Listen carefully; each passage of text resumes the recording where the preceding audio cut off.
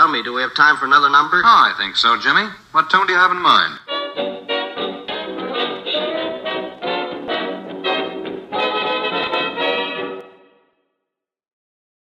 Welcome back, listeners, to another episode of Drinking Matters. Today, with me, I have host of Project Icarus Gaming's podcast, and you can also find him on Twitch at Jelly Jugs, Anthony. Thank you, Anthony, for coming on to this podcast. Hey, what's up, guys? How's it going? All right, man. First of all, how have you been, man? I'm going to start I've with the been simple good. questions. Good. Quarantine's been bearable.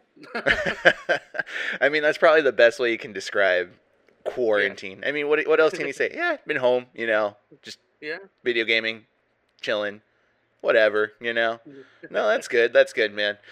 So let's just get straight to the point over here. The reason I brought you onto this podcast is because you are a video game journalist, right? Yes.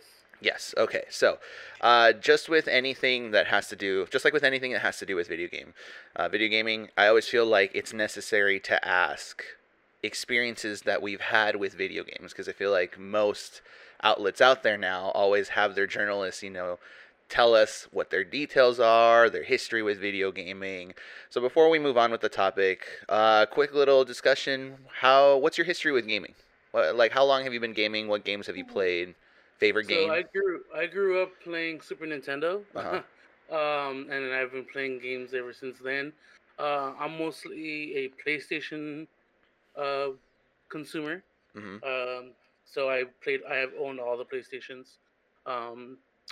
No biases here, but still, I've always preferred the PlayStation exclusives over Xbox, but I am open to all consoles and PC gaming and everything else. But when I do look up gaming news, I cover it all, so I don't just stick to one platform. To one outlet, essentially.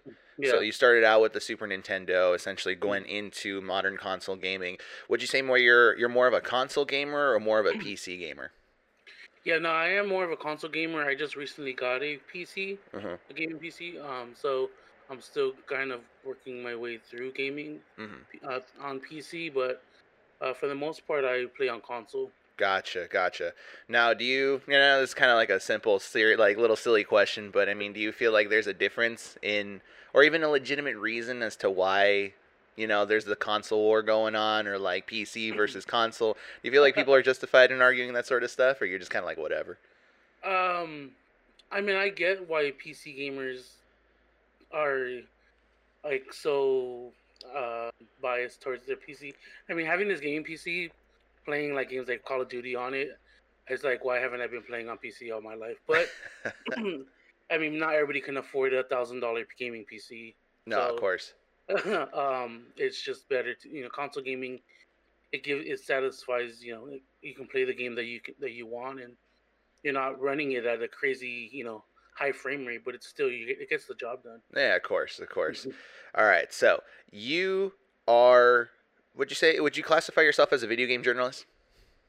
Yes, aspiring video game journalist. I do a podcast about journalism, gaming news, but I'm still I'm building my ranks. You're building up your reputation, pretty much your works and profiling, right? That's good, man. That's good. So what is your history with the journalistic aspect of it then? I've done a couple reviews. I've beta tested a few games. I've even wrote about consoles and how they've evolved. I did something for my school paper. Yeah, I was noticing that. I think. Yeah. And how video games is more than what people perceive it to be, and now that gaming has evolved more, people are kind of seeing it as a different media outlet, and just like movies and TV shows, video games are kind of getting that respect. So you go from reviewing video games. So you don't only review video games, but you also talk about the art aspect of it, and the impact it's had on society, and all these other different things that come with video games, right? More recently. Yes. It's interesting because I think, and we'll talk about this later on in the podcast, but I think one of the biggest examples that's probably most people have heard of is The Last of Us, the original one. And I remember when that one came out. When was it? 2013.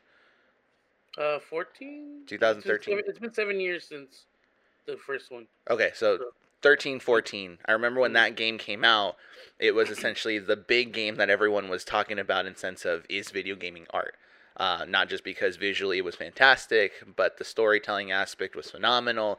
It looked like you were playing a movie, essentially, and a lot of people felt really attached to the characters. Kind of like one of those like really impactful TV shows or movies that you have to sit through the whole thing and you get really attached to the characters and you end up crying about it afterwards.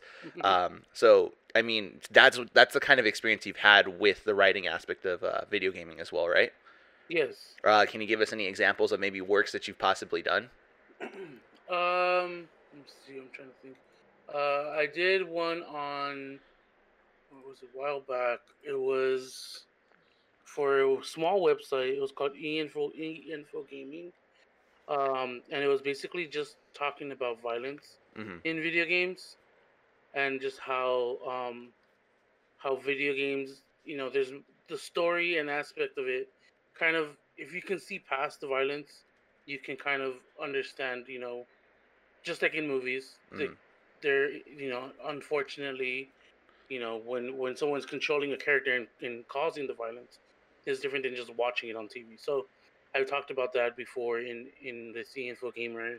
The website is not around anymore. At least I don't think it is. Let me see. But yeah, we had a big old opinion article on that. Gotcha. It's kind of funny that's because I remember doing for high school, my senior project, or in my high school, there was this thing, in order for you to graduate, you used to do a senior project, essentially like this year or semester long paper presentation project that you then had to present at the end of the year. And I remember mine was on the topic of video game violence. This was like early 2011 when I brought this up. And it's still it's still a topic that goes on today. I mean, back then in 2011, recently, like with Fortnite, they had to change kills to eliminations, just because they said that kills was too hard of a word for it to maintain a rated T rating. So they had to change to eliminations instead of kills. Basically, like an arena kind of style. Yeah. Yeah, it's like a gladiator fight or whatever. You don't kill the person, but you eliminate them out of contention, essentially. I didn't even know about that. I mean, I haven't played Fortnite in, I think, maybe like 2 years. I barely touched that game, so I didn't know. That's actually really interesting. So the topic I want to get to, well, before we do, I think it was important for us to discuss pretty much our experiences with video games. I think you've pretty much explained everything that you've had with your video game history, unless you wanted to add something else. That's basically it. I mean, I have a Switch. I play all video games. Pokemon, and you have a hand in everything, essentially. Yeah. You have a hand in anything. You've had experience writing and stuff like that. In terms of my history with video gaming, I've been playing since I was a kid. I think my first console ever was an original Game Boy that was gifted me by my dad. I was born in '83. So I know that the Game Boy came out, a couple years before that, but he actually had one. He gifted it to me. Then I went on to the Super Nintendo, Nintendo 64, GameCube, PlayStation 2, the Wii, the Wii U. So I've had my hand in pretty much every major console that's been out there. I think the PlayStation 2 is the last one I've had a good grasp on. And then I jumped to the Xbox 360, the Xbox One, and the Xbox One X. I play a wide variety of games. More recently, I've had to put them away just because I've been really busy with stuff. But, platformers, back with Super Mario, Yoshi's Island, Paper Mario, Star Fox, things like that I used to play a lot of. Huge fan of the Assassin's Creed franchise, so I've had my experiences with that as well. Now I'm going back into it, so I'm playing a little bit more, trying to get 100% on some games and stuff. So I've had experiences with, multiple genres of games as well. Journalistic-wise, I wouldn't say that I've had written anything specifically about it. I've never worked with journalists and stuff like that, so I'm going to be really interested talking to you about this sort of stuff, because the topic for today is going to be video game journalism and its legitimacy in the community. It's been brought up a lot more recently with The Last of Us 2 coming out. I believe as of recording today, it came out last week, right? Yes. So last Friday. Yeah, last Friday. So it was a huge game. It was the most anticipated game for 2020, I would say. Would you say it would be the most anticipated game for 2020? For PlayStation exclusives, yes. Okay, yeah, you're right. Because then I'm thinking about Cyberpunk as well. That's also the game that's going to be like the big seller for this year. if it decides to come out this year, because Yeah. God forbid another delay after November 19th. But The Last of Us 2 has had some sort of controversy out in basically the consumer sphere. Essentially, it was the most exclusive, or it's the most anticipated PlayStation exclusive this year. It went on to sell millions of copies. Essentially, I think it became the most sold PlayStation exclusive title in history of PlayStation. I saw something like that. Something. Yeah. Let me see. But yeah, it sold 4 million copies. 4 million. So yeah, it's probably the most sold PlayStation game of all time. And then reviewers praise it. And we're talking about video game journalists spanning from IGN, GameSpot, Kotaku, Polygon. All these journalists essentially were praising this game to be the best game, scoring 8 out of 10 or higher on the scale. As of the time of recording, let me see. As of the time of recording, was 2. We're going to go to the Metacritic. Where are you at? So it's got a 94 on Metascore. So that's essentially a compiling of journalist reviews. So 94 out of 100. And then the user score, weirdly enough, a 4.8. Which was a point more than last week, because from what I remember, it was like at a 3 last week. Yeah, I remember seeing that. It was low. It was ridiculously low. So there's a big split from what journalists are seeing and from what video games are seeing. So, is there an issue with The Last of Us 2? You have played this game, and you said that before we recorded that you finished this, right? Yes, I beat it yesterday. Okay, so before we talk about video game journalism, what did you think of The Last of Us 2? You can include, if it's spoilers, just tell me if there's spoilers ahead. I really don't mind. I haven't played it yet, but I don't mind. I'll try to keep it spoiler free just because it is a game that everyone should play. I personally would give this game an 8.5. Okay. I've been reading a lot of different reviewers and watching a lot of reviews on this game. And a lot of the opinions that come from the bad scores is just because of a killing of a particular character that got leaked back in February, before the game even came out. Someone from Naughty Dog, a disgruntled employee, leaked that one of the characters dies in the game, and he is the main character, and he dies pretty early on in the game. So it's kind of like a lot of people were upset about that, and they were kind of protesting the game. And we're already kind of giving negative reviews about it. Pretty much, this is when a lot of people anticipated. They kind of wanted this individual to just say, "You're gonna stay alive," essentially. Yeah. Yes.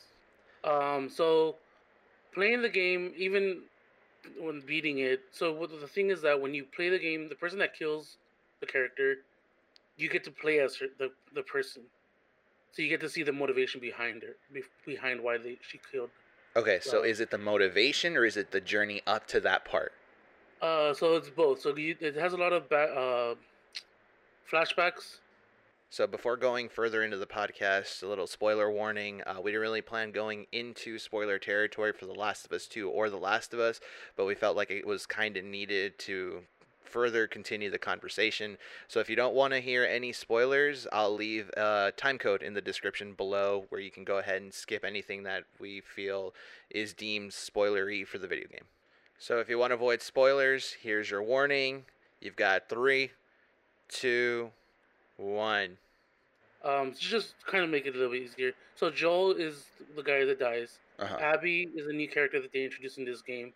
And if you play the first one, Ellie is supposed to be the cure for this disease that's going on.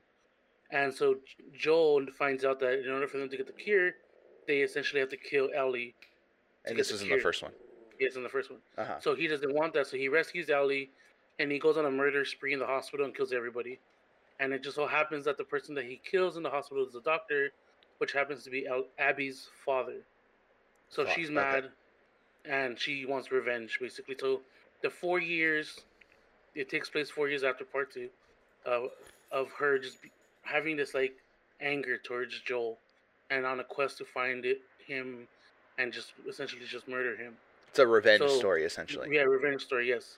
Okay. So it's back and forth. Ellie wants revenge on Abby for her killing Joel, and then Abby got her revenge, and now she's kind of just like living in her life. She's anticipating someone coming after her, but she's just like she's going about her life basically. So both sides are it's just a revenge story. Gotcha. But for me personally, I mean, and this is just biased towards the character Abby. The story never really settles, like her killing Joel. Like I just didn't feel like remorse when she killed him, or why she had to kill him. Like I understand it's her father, but it was just like even the friends that she had around her when she kills him, they're telling her to stop, but she still continues and goes on and kills him anyways. That's And interesting. Okay. and so she kills him in front of Ellie, like they're holding her down, and she kills him in front of Ellie. Yeah. So Okay. that's yeah. So that's kind of how the story goes. So you play the game a good like 10 hours of Ellie till you get to the point where you meet face to face with Abby, Uh-huh. and then the game takes you all the way back to the beginning, and then you play as Abby. And her So journey to finding and Joel. her, yeah. So it's kind of like you built up all you fight all these people, you killed all these, you went on this journey, and then you back to the beginning, and you're like, what? Like I now have to see. build up my weapons again, build up my skills, upgrade everything all over again, and then you all the way, and then you finally get to the end, and it's just like, that was it. That was the ending. Like that was not what I was expecting for this game to Okay. be. Okay. That's interesting because, okay, I haven't played The Last of Us or The Last of Us 2 yet. I've seen Mm-hmm. and heard of the story of The Last of Us, and I really want to get into it just because Mm-hmm. right now it's like $20. You said it was like $10 a couple weeks ago. It was on sale. So it's like a Yeah. really cheap game to get, and I do have a PlayStation 4. So I will be planning on buying it and playing through the whole thing, and then doing the Mm-hmm. same thing with The Last of Us 2. So for me, and I know that we have to get to our topic beforehand, I'm just going to put my 2 cents into this. I have listened to a bunch of people talking about their experiences and their thoughts on The Last of Us 2. And I've heard mixed reviews. I've heard what I'm visually seeing on Metacritic, where people say, players who've played it have said, yeah, this is a really, really good game. I really enjoyed it. I thought that the story was really good because, Joel did this, this, and that, and I understood why this needed to happen. I understand that it's a revenge story and all this other stuff, but I've also heard from other people who said, yeah, I can't stand it because the death was like whatever, and it just didn't feel like there was any sympathy towards the death, and, it kind of feels like the characters are just left behind after they die. So my whole aspect of this thing is the way I see it. Essentially, I look at this as with anything else that's written out on TV or movies. If the death is impactful and it makes you feel bad, like it's not a good death, then the writing is good. So I've been trying to understand why people have hated this game, and it Mm-hmm. seems like most of the consensus online is mainly because of that character death and Mm-hmm. also because of certain scenes in the video game that have made him feel uncomfortable, sexually speaking. Oh yes, yes, yes, Yeah, yes. I've seen that as well. I need to play the game to put in my 2 cents properly into this. Mm-hmm. Just because I don't feel comfortable saying, this is pretty much my thought on why people are getting mad and why I don't think people should get mad. I really want to experience it firsthand. The only Yeah. thing that I can relate it to is The Walking Dead, when Yeah. Glenn gets killed off. Because Yes. I've been a fan of the books for years. I've read through all the stuff, and when I read Glenn's death, it was anticipated that the show was going to replicate it. It's one thing to read something, and it's another thing to visually see a death like Glenn's, where he gets beaten by a bat to the point where his Mm-hmm. eyes get gouged out, essentially. I think that Yeah. death, it wasn't a good thing to see. I felt uneasy and I felt like I needed to throw up afterwards. But that to me is pretty much good writing. That's how you depict and make someone feel uncomfortable, because these sorts of things aren't supposed to make you feel like, yeah, I saw something like that. It's all right. Mm-hmm. No, you're supposed to feel nauseated and gross and bad about it. It's supposed to make you think afterwards. So Yes. I feel like that's kind of my stance on trying to figure out what is going on exactly over here. Um, No, but that's essentially what happens to Joel too. Joel gets beat to death yeah, in front of Ellie. so okay, so pretty much that's kind of what you're getting at, is that the death is somewhat meaningful, unlike what other people have been saying, right? Yeah. So Okay. the death, there is a reason why he dies, and like even in the story itself, Ellie gets upset with Joel for rescuing her. Gotcha. Okay. And yeah, so Okay. So they're context of The Last of Us 2. If you have not played it, to any listener, if you have not played it, I know we kind of spoiled some stuff there, but I think I haven't even spoiled the ending, weirdly no, enough. the ending isn't spoiled at all. Yeah, so Hmm. that's the only thing I'm holding on to see exactly what's going on over there. But to the listeners, if you haven't played The Last of Us 2, haven't heard it, haven't seen it, I really recommend it. There's a lot of YouTubers out there. If you're not not a video game player, that's fine. There's a lot of YouTubers out there that have Let's Played the first one. It's a really impactful game. I showed the first, I think, 10 minutes of the first one to my girlfriend, and she ended up being like, she did not like the first 10 minutes. She felt really uncomfortable. So And that's one thing that people were kind of, it being a sequel. A lot of people were waiting for that moment, that like heartfelt, like, oh my god, that happened, uh-huh. and it never comes. And Joel's death is supposed to kind of be that, But it isn't. but but because people like, and I was watching a review, I mean, a interview with the creator, and he was saying that where people put themselves in these characters, like in any book or anything that you watch, Hmm. but we're supposed to play this game as them, like they are who they are, and we're just observers.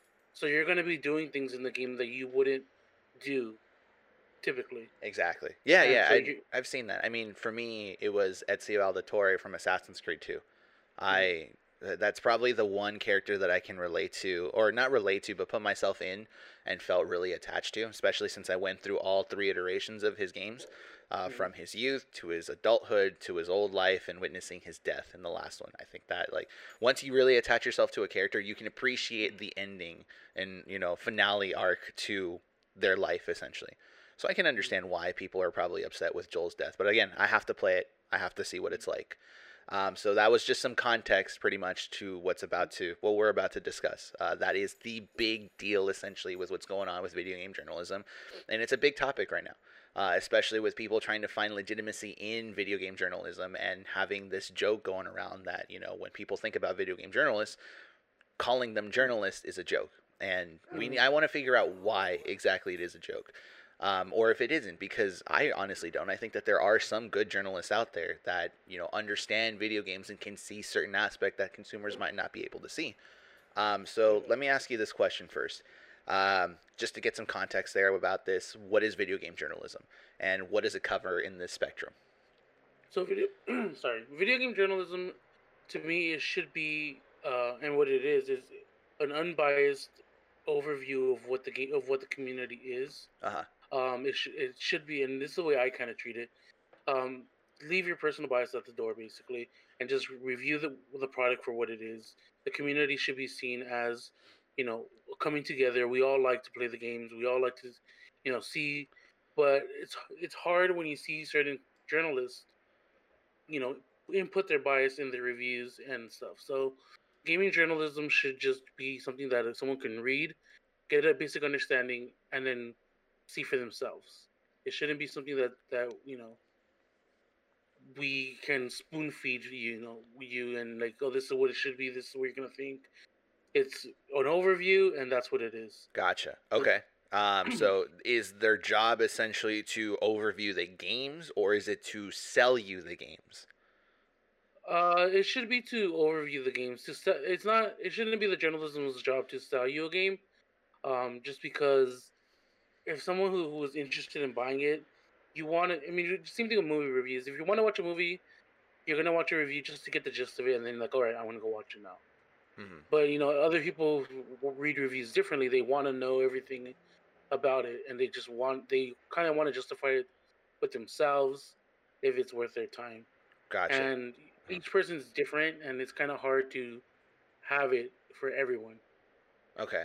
Now, do you feel like more recently a lot of journalists have tried to write their reviews as if they were trying to sell you the game? Or do you not see um, that aspect at all? I don't see that aspect. I think the way the video game reviews are going nowadays, and especially now, game video game outlets have been saying like, oh, this game was provided by PlayStation, Hmm. or this game was provided by Nintendo, because they want the users to know that they didn't buy the game themselves. They got it ahead of time, and a lot of people blame that as oh, this is why it got a 10 out of 10 because PlayStation gave them the game, and PlayStation is restricting them on what they can say. And then going based on The Last of Us 2, which is kind of hard, PlayStation restricted reviewers to talk about the second part of the game. So the review was only able to talk about the first half of the game. They weren't able to mention anything about the second half. But that's So kind of that's common, what got a isn't lot it? of people mad.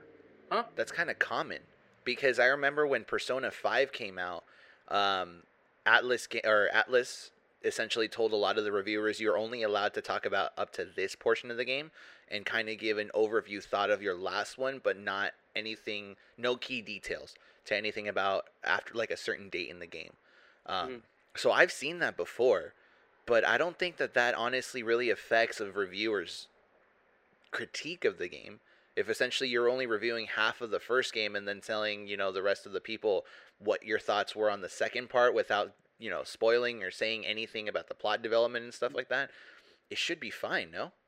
But as a journalist, you should be able to freely speak what your opinion, and I like see what you not mean. your opinion, but like what the product is, um, and be able to say like this game, towards the end, like, if the game's gonna come out and they give you the free review copy, and they're gonna restrict you when you can say, I say wait until the game has come out to fully give it the proper review that it deserves. So you think that Because developers coming in and telling you, listen, Anthony, we're going to give you this free copy of this game, but you're only allowed to write and talk about the first half.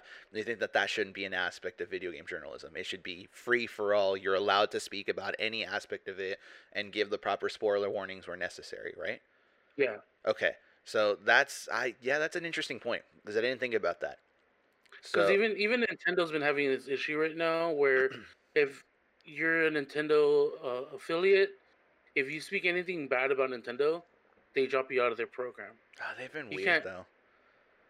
So it's like you can't say like anything negative about Nintendo, because then they will drop you out of their program. You won't get games before they're released, and you kind of have to just play catch up with when the game comes out and review the game. So with journalism itself, it's always best to be first, but it's hard when you don't have the games given to you because like this game, it took me 28 hours to beat, and someone who gets it early, they have it done, they type it out, and they just basically have it sitting there until the embargo's up.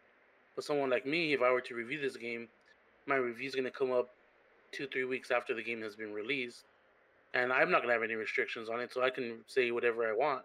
But because these people are given, these reviewers are given the copy early, they're stuck with only having to be right about these, the certain points of the story, and it kind of impacts the whole review in itself in general. That's So when you interesting. read a Okay. review, it's like this review is only the first half, Mm-hmm. and it's 10 out of 10. And you're like, well, that first half of the game wasn't a 10 out of 10. Like I felt the first half of the game was lower than a 10 out of 10. It was much lower.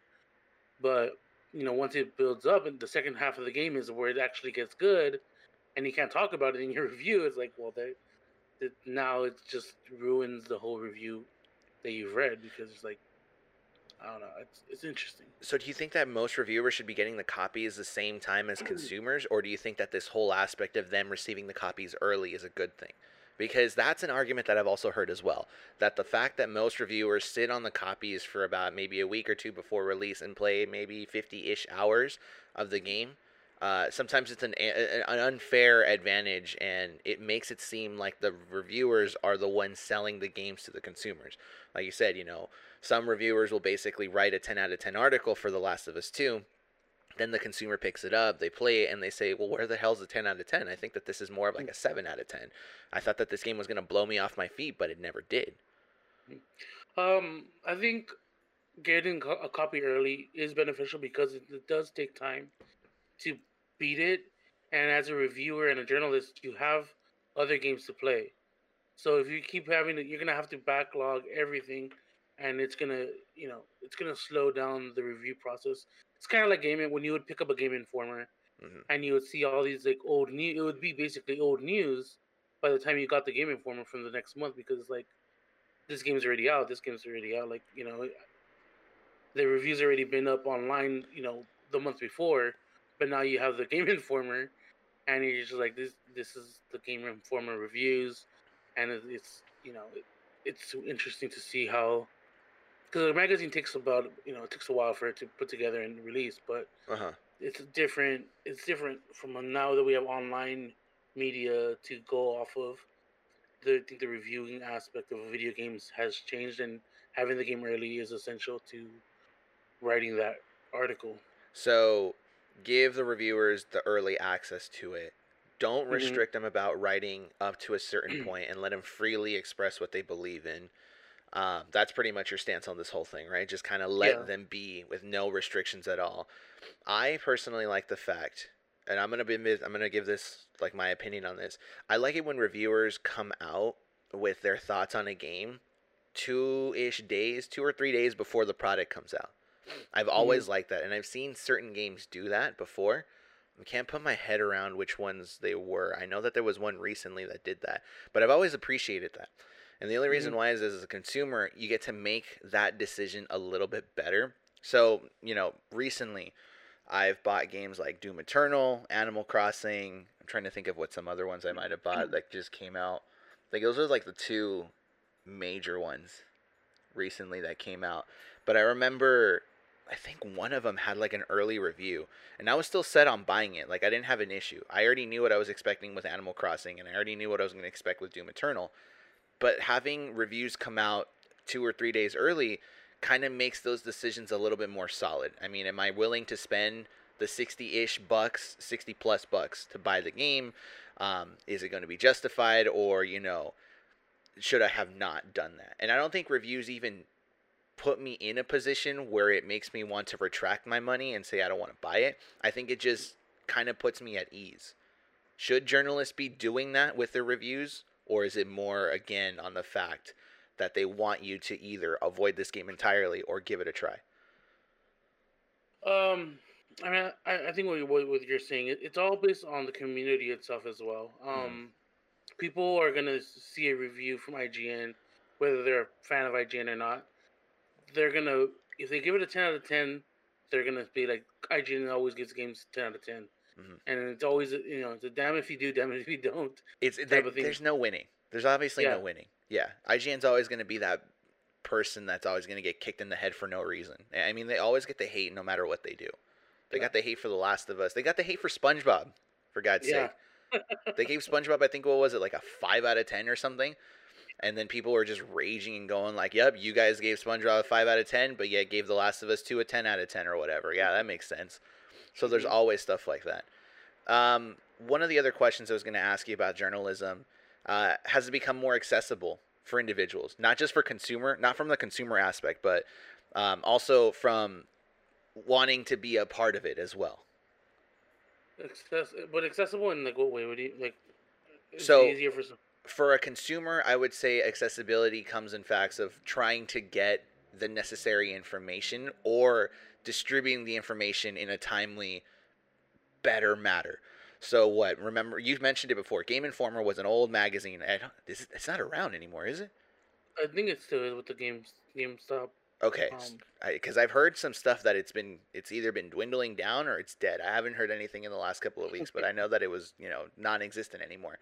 But way back when, Game Informer, Nintendo Power, those different magazines, those were your kind of like go-to places to get some reviews and people's thoughts on what the video games were and stuff like that. So if you wanted to buy the copy of like Resident Evil 4 when it first came out, right? mhm. You would either buy the game and experience it yourself or wait for the issue of the next Game Informer to see what people thought about the game. And that's how you'd get most of your reviews done. But now with the internet coming up there or being more, apparent in our lives now, is it more accessible for people to find what's necessary? Or is the internet way too saturated that finding the correct information might be a little bit difficult? And this is from the consumer perspective. From a consumer perspective, I think if you know what you're looking for, if you're looking for a review for a game, it's easy to find. I mean, you're gonna find so many, and obviously the higher up, websites are gonna be the first ones you see on your Google search. But well, usually what I do, I mean, it's what anyone should do if they're looking into getting into video game journalism.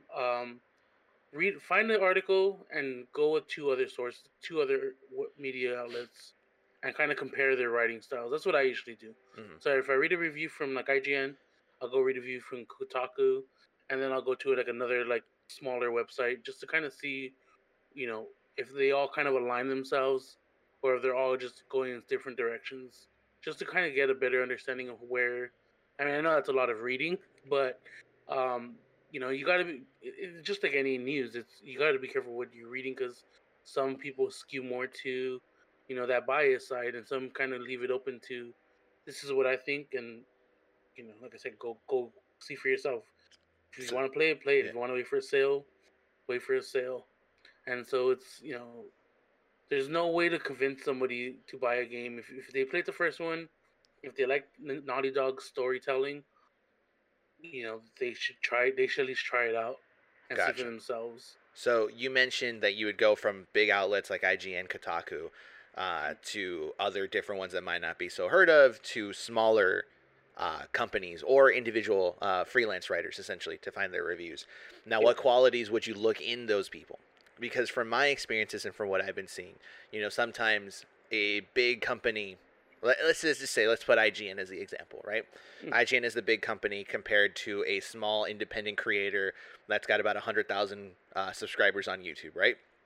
So IGN will look at The Last of Us 2 and say, this game is an 8 out of 10. It's got these great aspects with minor inconveniences, and that's why we think that it's probably one of the best PlayStation exclusives to come out in 2020.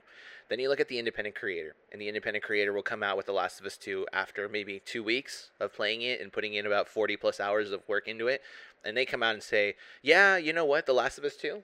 I think it's a 4 out of 10. It didn't do these things great. These were the inconveniences, and the only highlights are overshadowed by the negative portions of it. So when you look at these two, and then in the middle, you still have, people still claiming it to be a 7 out of 10, an 8 out of 10, 8.5. What qualities should you be looking for in video game journalisms to make sure that you understand why someone like an independent creator might be giving a small score compared to everyone else? Um, Because I think that that's where most of the people are having their trust issues. You have a company who you can, pretty much claim and speculate. They're getting paid by the industry, and they're getting paid by the developers to write good scores, compared to an independent creator that had to buy the game for themselves. They didn't get the early copy. They had to put in the work themselves during its release, and then come out with an article for themselves to distribute out to the internet. And they're the ones giving it a negative score. yeah. So, what qualities essentially should you be looking for? Well, the quality should be something. Well, it should be about the content itself. It shouldn't be, you know, how the person individually felt when playing it. It should be about what the game is overall. The graphics, the writing, just the core of the game, what it is. Um, when it comes to the IGN article that gave it a 10 out of 10, his writing in the review was kind of he it was kind of like he was trying to convince you to believe that it was a 10 out of 10. If you read his review, when I was reading it, it's him trying to convince you that it's a 10 out of 10. It doesn't feel that he's talking about the game being a 10 out of 10. So that's kind of what. That was the IGN article? Yeah, he talks about like the game, the pacing, and he talks about all that. But it's just him. His writing is just, and it's I don't know. I have to read more of his work, but it seems more of like I'm convincing you this is the 10 out of 10. You need to play this game, and take my word for it. But if It's not. Uh-huh. It's not like this is why the game is a 10 out of 10, because you know, the controls are amazing. The trigger, shooting was good, was great. There's none of that. It's just a story and the comparison to the first one, and the DLC, the Left Behind. So he focuses more on the story, which the story is good, but for it to be a 10 out of 10 and for him to say it, you have to talk about more of what makes the game great. Aside from just it having an amazing story, I want to know how the game plays. I want to know how Does it take a long time to load? Loading times is a big issue, especially when you start up The Last of Us 2. It takes about, and I know they talk about PS5 being faster, but whatever. But it takes about a good maybe like a minute for you to get the game loaded, and after that, it's smooth the whole way through. I see. So that should be stuff that should be included in a review. You want to know how well it's going to perform while playing. Is there any glitches? Is there any frame drops that you see experience? Any the AI, was the AI great? Like none of that's in the review, and that should be included in what makes the game 10 out of 10. There's times where I was playing the game and I walk across a guy and he doesn't see me, and then there's another part where I'm like further from a person, and then he sees me, and I'm like, wait, how did you even see me? I was like way on the other side of the screen. I'm like, well, whatever. I guess like he saw me. So I have a one of my friends. His name's Matt. He's got his own YouTube channel, Surge Siege a lot, and he did a video on The Last of Us before The Last of Us 2 came out, and his thoughts on pretty much what he wanted to, or what he thought, and what he saw of the first game. And it was funny because you mentioned like all these different aspects that you should be mentioning in a video game, like the frame drops, the accessibility, the gameplays, the mechanics, all these different things. And in his review, he pretty much stated everything that was released in 2013. He was like, the game story is really great. You feel for the characters. You're really engaged throughout the whole way, up from the beginning all the way to the ending. You have a feel for these characters. But then he went on and started to say that these are the negative aspects of the first one. Mechanic wise, the gunplay isn't that well. You can literally be standing next to a character with your an enemy with your head peeking out, and the villain will not, or the enemy won't know pretty much that you're there. He's had like footage of Ellie essentially going from cover to cover, but literally passing by an NPC, and the NPC does nothing, like literally ignores her. So you have those moments where things like that are pretty much apparent in the game, and he clearly stated it takes you out of that immersion because now you aren't necessarily playing the game and feeling like this is an intense moment where you need to be stealth-like throughout the whole thing to get through it. You can kind of cheese some portions of the game, and that's where he had issues. So it's an interesting thing to see independent creators take apart things a little bit more. And then you have those big companies like IGN coming in and not mentioning any of those things and just kind of skimming through it and saying, yeah, The Last of Us 2, really great story, really great comparison by the first one, understanding where it went in the direction. Yeah, but mechanics-wise, it's decent. It doesn't make any sense, And I think that's... Even in the review itself that he was right for IGN, because there's parts where, like, you kill dogs, like, they're hunting dogs, and he's like, oh, as a dog lover, it was hard for me to play this part of the game because... he had to kill these dogs. I'm like, okay, so like having to kill the dog, how does that have to do? What does that have to do with your review? Like it doesn't have to do with your review. Like, why are you mentioning your little side note? Like the side notes aren't necessary. Yeah, and yet you still gave it a 10 out of 10. I think it's more of like the writer trying to put themselves in a position where you can sympathize for him or them or her, him or her. I think that's what the whole point was. Because you'll have it there too. I mean, there were writers for Doom Eternal that were essentially saying, "Yeah, Doom Eternal was real great, and I really felt myself enjoying just blasting demon heads and whatnot." And it's kind of like, great. Like, we don't want to know your experiences with the game. We just want to know what the game was like in general. Is there any like frame drops? Is it fun to play? We don't care if you just enjoy blasting demon heads. That's not what matters. Because I'm looking at the Metacritic scores for The Last of Us 2. And one of the things that most people have an issue with, reviewer scores and user scores, is that reviewer scores tend to be, like, when I look at a score or something like that, I usually want to see a bell curve, the zeros having a low point, and as you go up to the 1, 2, 3, 4, 5, you start to have more common scores, right? So if a video game, put anything, let's say let's just keep talking about The Last of Us 2 because it's the game that we keep mentioning and bringing up. You have a bell curve. You have an average score of about 7, right? So that's where the top of that bell curve is at. That makes sense because now you have reviewers and users essentially agreeing to a point where they say, this is a game that's straight up a 7 out of 10 because of all these different things, and you see similarities. More recently, though, you've been seeing a lot of user scores and critic scores being on opposite ends. So you'll have reviewers who are praising it and saying 8 out of 10 all the way up. And then you have user scores going from 2 all the way down to a 0. Yeah. Is there a problem with that kind of disparity there? Yeah. I mean, a lot of the times it's just people who want to hate on the game just for the sake of hating on the game, because of the whole Joel being killed, and the spoiler cast that I saw with the creator talking about it, he's saying that, a lot of people who talk about when Joe died, they stopped playing the game. Like, they don't want to play it anymore. And it's like, okay, but if you play through it, there is a reason behind why he died, and the game kind of shows the ugly side of humanity. And that's kind of why I gave the game, to 8.5, because there is no good or bad guy in this game. It's just how you perceive people. The way that you can go with Abby and like, yeah, well, Joel killed her dad. Like, yeah, she should have killed him. And like, well, Ellie, she killed Joel, and now you want to kill Abby because Joel was like a father figure for her. So it's like whose side are you on?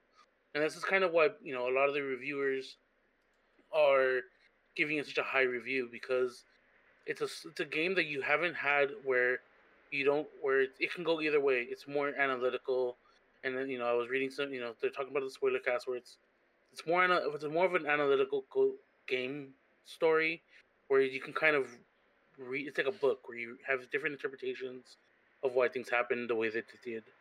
But when you have a game where it's 100, where you give it a 10 out of 10 or 100 or a Metacritic, it needs to be a reason, aside from just the story. I want, it's for, I see the Washington Post gives it a 100 right here because, the gorgeous environmental storytelling and the fact that you feel the anxiety of playing a character. Okay. Which is, I agree with, but I would have to read the whole review to see why they give it a 10 out of 10. But right now, what the big news is with IGN Japan gave it a 7 out of 10. And people are like, well, your own company doesn't even have a consistency with your game reviews.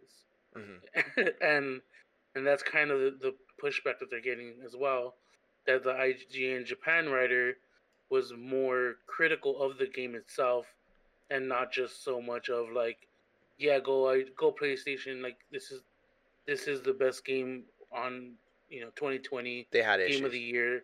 It's they kind of take their time and write a little bit more of what makes the game a 7 out of 10. So let me ask you this: do you feel like users are hurting video game journalists and their credibility? And the reason I ask this is because on Metacritic right now, because I'm looking through all the current PlayStation 4 games. There's like a little side panel here, and it's by Metascore. So I'll look at like the top ones, like Persona 5, 95 Metascore, user scores an 81. Then we go to Dreams, which is another PlayStation 4 exclusive, 89, 8.8. We'll go further down. Dune Eternal, 87, 8.4. Final Fantasy VII Remake, 87, 8.0. And then, I don't know, we'll pick a random one that's in the 50s. There's one called Ash of God's Redemption. Metascore 65, user score 77.7. So there is, like, that's where I was saying, like, the bell curve kind of match each other right there. But then you have something like The Last of Us 2. And there's been other games. Let's not even just compare The Last of Us 2. Pokemon Sword and Shield. Pokemon Sword and Shield had an 80 Metascore, and their user scores of 4.6. They're two different opposites, essentially. Yeah. And when you look at the user scores, they're all 3s, 2s, and 0s. Really, really, really low-end scores. Those numbers, when you read their reviews, aren't really justified in what they write. Yeah. So it's confusing because now you have individuals saying, I don't know, let's play Sword and Shield. Have you played any Pokemon game like Sword and Shield, or have you? Yeah, I have Sword and Shield. I just haven't beat it. You haven't beat it. Okay. So I've put in about 25 hours into that game. I can tell you right now that Sword and Shield is probably somewhere along the lines of like a 7 out of 10 game, in my opinion. I'd recommend it to people. And the only reason why is because I enjoyed the story. I felt it was more adult. It was suited it's a story suited for adult Pokemon gamers. If you've been playing the franchise for a really long time and you wanted to jump on this one, it's really good. It's really interesting. It's still really kid cheesy, but it's got things in the game that I feel could be tolerable for someone of like our age, essentially. I didn't like the fact that they didn't include every Pokemon in the game. You can tell the assets were being reused. The wild areas were kind of bland. They didn't really do much, so I didn't spend much time in there. I didn't feel like I needed to. The Pokemon battles were a bit more challenging, so I give it a little bit of higher score for that reason. So it's a 7 out of 10. And that kind of matches the 80 that I see here on Metascore. But then you have reviewers on here that essentially say, like, yeah, the game was just really bad because it wasn't like the previous versions of it. 1 out of 10. Yeah. So are those scores essentially hurting the credibility of video game journalists when you can kind of see where and how they're doing their jobs? Yeah. And a lot of the times these people who are writing these bad reviews, whether they have, experience in writing or not, they're just kind of venting. It's an area for them to vent. And they kind of see it as like a Reddit forum. And they can just say what they want, give it a random number, and then leave their score there. And that's why I think and this is what Metacritic, I don't know how they run their website, but they should like filter out some of the stuff that isn't justified, but then it goes around with censoring and all that stuff. So. Who did that? There was a game that did that. It was on Steam. I feel like it was Borderlands 3. I can't remember, but I remember there was a game where they was getting reviewed bomb for whatever reason. I think it was because something was really stupid about its release or something like that.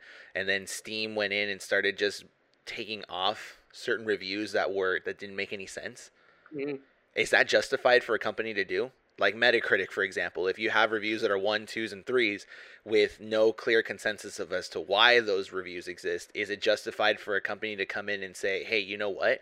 These reviews are not representative of what most people think. Should we remove them, or should it be freedom of whatever you wanted to say and have those user reviews stay on there? I mean, if it's justified, they should take them down. I mean, that would that would be the best bet. Because someone's just giving a bad review because, it's like, oh, I don't like Ellie's hair, 2 out of 10. Like, okay, like that's not a justified review. It isn't, yeah. You're not liking her hair. Mm-hmm. So I think that with these user scores, take them with like a grain of salt. Yeah. And kind of see, the second one, Last of Us 2 had its flaws, but don't just review bomb it just because you don't like it personally. Like, give it the proper review that it deserves. This something game, to help out the consumers. Yeah. Rather than just exploding out with your opinion, and essentially that makes complete sense. I think in terms of what is being said right now between the two of us, you are 100% right. I think that when it comes to looking at pretty much the thoughts and consensuses of a video game, you have to, fact check using a lot of different outlets and sites. If you stick with one reviewer and that's your initial thought on it, okay, fine. You know what? It's fine, but you're harming people that are interested in wanting to know. I, for some reason, am really attracted into playing as Last of Us 2. Not because, I think it's a good game or the story's really good, but the reason I was being brought into was because of those disparities. Why is it that users are saying it's a 4.0 and reviewers are saying that it's over 80, essentially? Like, that's weird to me, and I want to experience the game myself and understand it. But most people don't end up doing that. A lot of, average gamers will essentially look at a game and see like, but users are saying that this is a 4.0. I might skip it. Mm-hmm. And so it hurts the credibility of the game, and it might actually be good. There might actually be, some legitimate arguments that could be said about it. But users end up, just ruining it for everyone else. And I think that you are 100% right in saying that if you're looking to buy a video game or understand why it is that it is, why it received the scores or there is such a disparity, look into your reviewers. You have, and most reviewers have, because I think GameSpot does it now. You can click on their link, or there's like a hyperlink on the reviewer's name that leads you to like their previous works, their socials, and anything like that information-wise, so you can kind of see where they've had experiences in writing before. So Yeah, IGN does the same thing. Like the person who wrote the review for The Last of Us 2, he's the host for their PlayStation podcast. yeah. So that's probably another reason why people are kind of angry about his review, because he, like, people are gonna call him a fanboy, and of course it's a 10 out of 10. A PlayStation fanboy wrote this article, so that's another reason why people would be mad about You're always his going to review. Yeah. gamers, the gaming community is such a harsh wasteland. Mhm. That's the way I can see it. You have people that are going to be either really, really radically angry about the concept of a video game for no justifiable reason, and then you have your people that are going to shill for a game constantly because they love the franchise. And I feel like it's always really hard to find that medium aspect in the video game community. There's really no medium, I would say. It exists, And but it's then like not really looking apparent. looking at the reviewer, his work, he's the one that also reviewed the SpongeBob game. So he gave Last of Us a 10. He But gave he gave SpongeBob SpongeBob. a 5. Yeah. Why would you? That's that. See, that's the problem. That's where they have an issue because why is he gonna write for The Last of Us 2 and then jump into SpongeBob and be like, yeah, it's a 5 out of 10? That doesn't make any sense. I would honestly say that the writer or the one who should have reviewed the SpongeBob Rehydrated game should have been the same person that wrote the review for Spyro.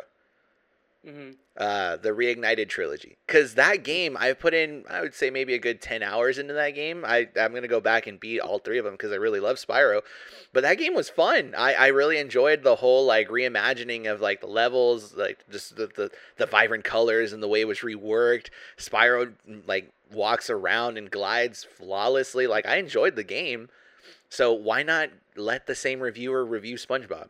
It's a remake. He did review the trilogy. Oh, did he? Yeah, he gave it an 8.5.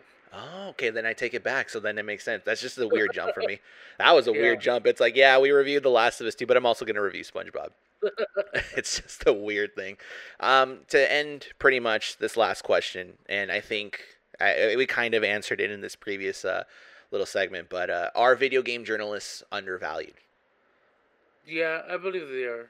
They have a tough job. I mean, having to deal with the internet and trolls. It's a rough industry, and but it comes with the job. That there's gonna be trolls. So you just gotta have to ignore the trolls and know that what you say is your word. It's your words, and if someone doesn't agree with it, if they have a justified reason to say what they're gonna say and not just troll, then it's like, okay, give me the criticism that constructive criticism, and I'll take it. Uh-huh. But if you're just gonna hate on me just because I'm, a PlayStation fanboy, that's not really constructive, and you're just kind of hating me because of the fact that I, only play a PlayStation game. It's yeah, I completely understand. It's unnecessary hate, and it pushes people down. But I think in some ways, because I do agree with you that some journalists are undervalued just because it is a tough thing to go through. You write a review for a game, and if it's a highly anticipated game and it's the wrong review according to what people want, you're going to get hate for it. But they also do some self-harm to themselves. Did you hear about the whole Dead Cells situation that went on? No, I did not. On the IGN? You know the game Dead Cells, right? Yeah. Okay. So one of the IGN, or the main, the editor or the writer, I don't know what they were, but they wrote the review for the Dead Cells game, and some people that were watching the review noticed that it was pretty much a copy paste review of an independent YouTuber who didn't have a lot of subscribers at the time, and they called him out on it and said, "You're pretty much using." Oh, you're talking about the copyright, the plagiarism. Yes, the plagiarism aspect. Yes, I heard about this. I just didn't know it was for that game. But Yeah. yeah, I did hear about the plagiarism. So that's self-harming the journalist's integrity, and not just that, but the integrity of other journalists as well. Because now what are you going to say? Are you going to say that journalists don't play games? And people like what was it when Cuphead came out 5 years back? There was that video of that Kotaku writer. I think it was a Kotaku reviewer. I don't know if they came from Kotaku. It might be saying it incorrectly, but that the writer for the that was supposed to review Cuphead couldn't even get past the tutorial stage of the game. You laugh, and I'm just like, yeah, because it was kind of funny, but it's like they hurt themselves, like they hurt the integrity of everyone else because it's literally the tutorial, and you're gonna base it off that, and then say that Cuphead was a game that was impossible to beat. Dude, I beat that game, and it was fun as heck. Like I enjoyed the crap out of the game, and I enjoyed the abuse that came with it when it came to deaths that were some BS deaths at the time, but I enjoyed it. But I felt like reviewers like that who can't even get through the tutorial stage and then complain afterwards, hey, you know what, this game is way too tough and not as enjoyable, even though the art is fantastic to see, it's just not an enjoyable game. They're hurting the integrity of other journalists out there because now of them, we have to ridicule, or, you know, the internet feels like they have to ridicule everyone else. Yeah. So it's they're undervalued. That's what I think, is that they're undervalued, yes, but they also hurt themselves because they don't call out individuals in their industry that need to do better, you know? Mm-hmm. Do you feel like there's any way that we can make it so that the internet values them a little bit more and kind of eases them in? And what can journalists do, essentially, or even companies per se, from your perspective? I mean, now with the internet the way it is, there is... I think it's just an impossible task. I think game reviewers and websites should just keep doing... I mean, what they're doing is, you know, they're doing the best that they can. Yeah. And, like, you know, you can't control all the trolls. And I think it's just going to have to be, you know, an unfortunate side of the gaming community. You can't please everybody. Mm-hmm. And those who aren't pleased are the ones who are the most vocal about it. Yeah. There's always this saying that goes on that usually the loudest voices are usually the smallest group on the internet. They just want to make themselves seem bigger, so they speak the loudest. Mm-hmm. I don't know if it's true, but that's pretty much like a saying that they have on there. So I think you're right. The internet just needs... I feel like the internet just kind of needs to relax a little bit on this.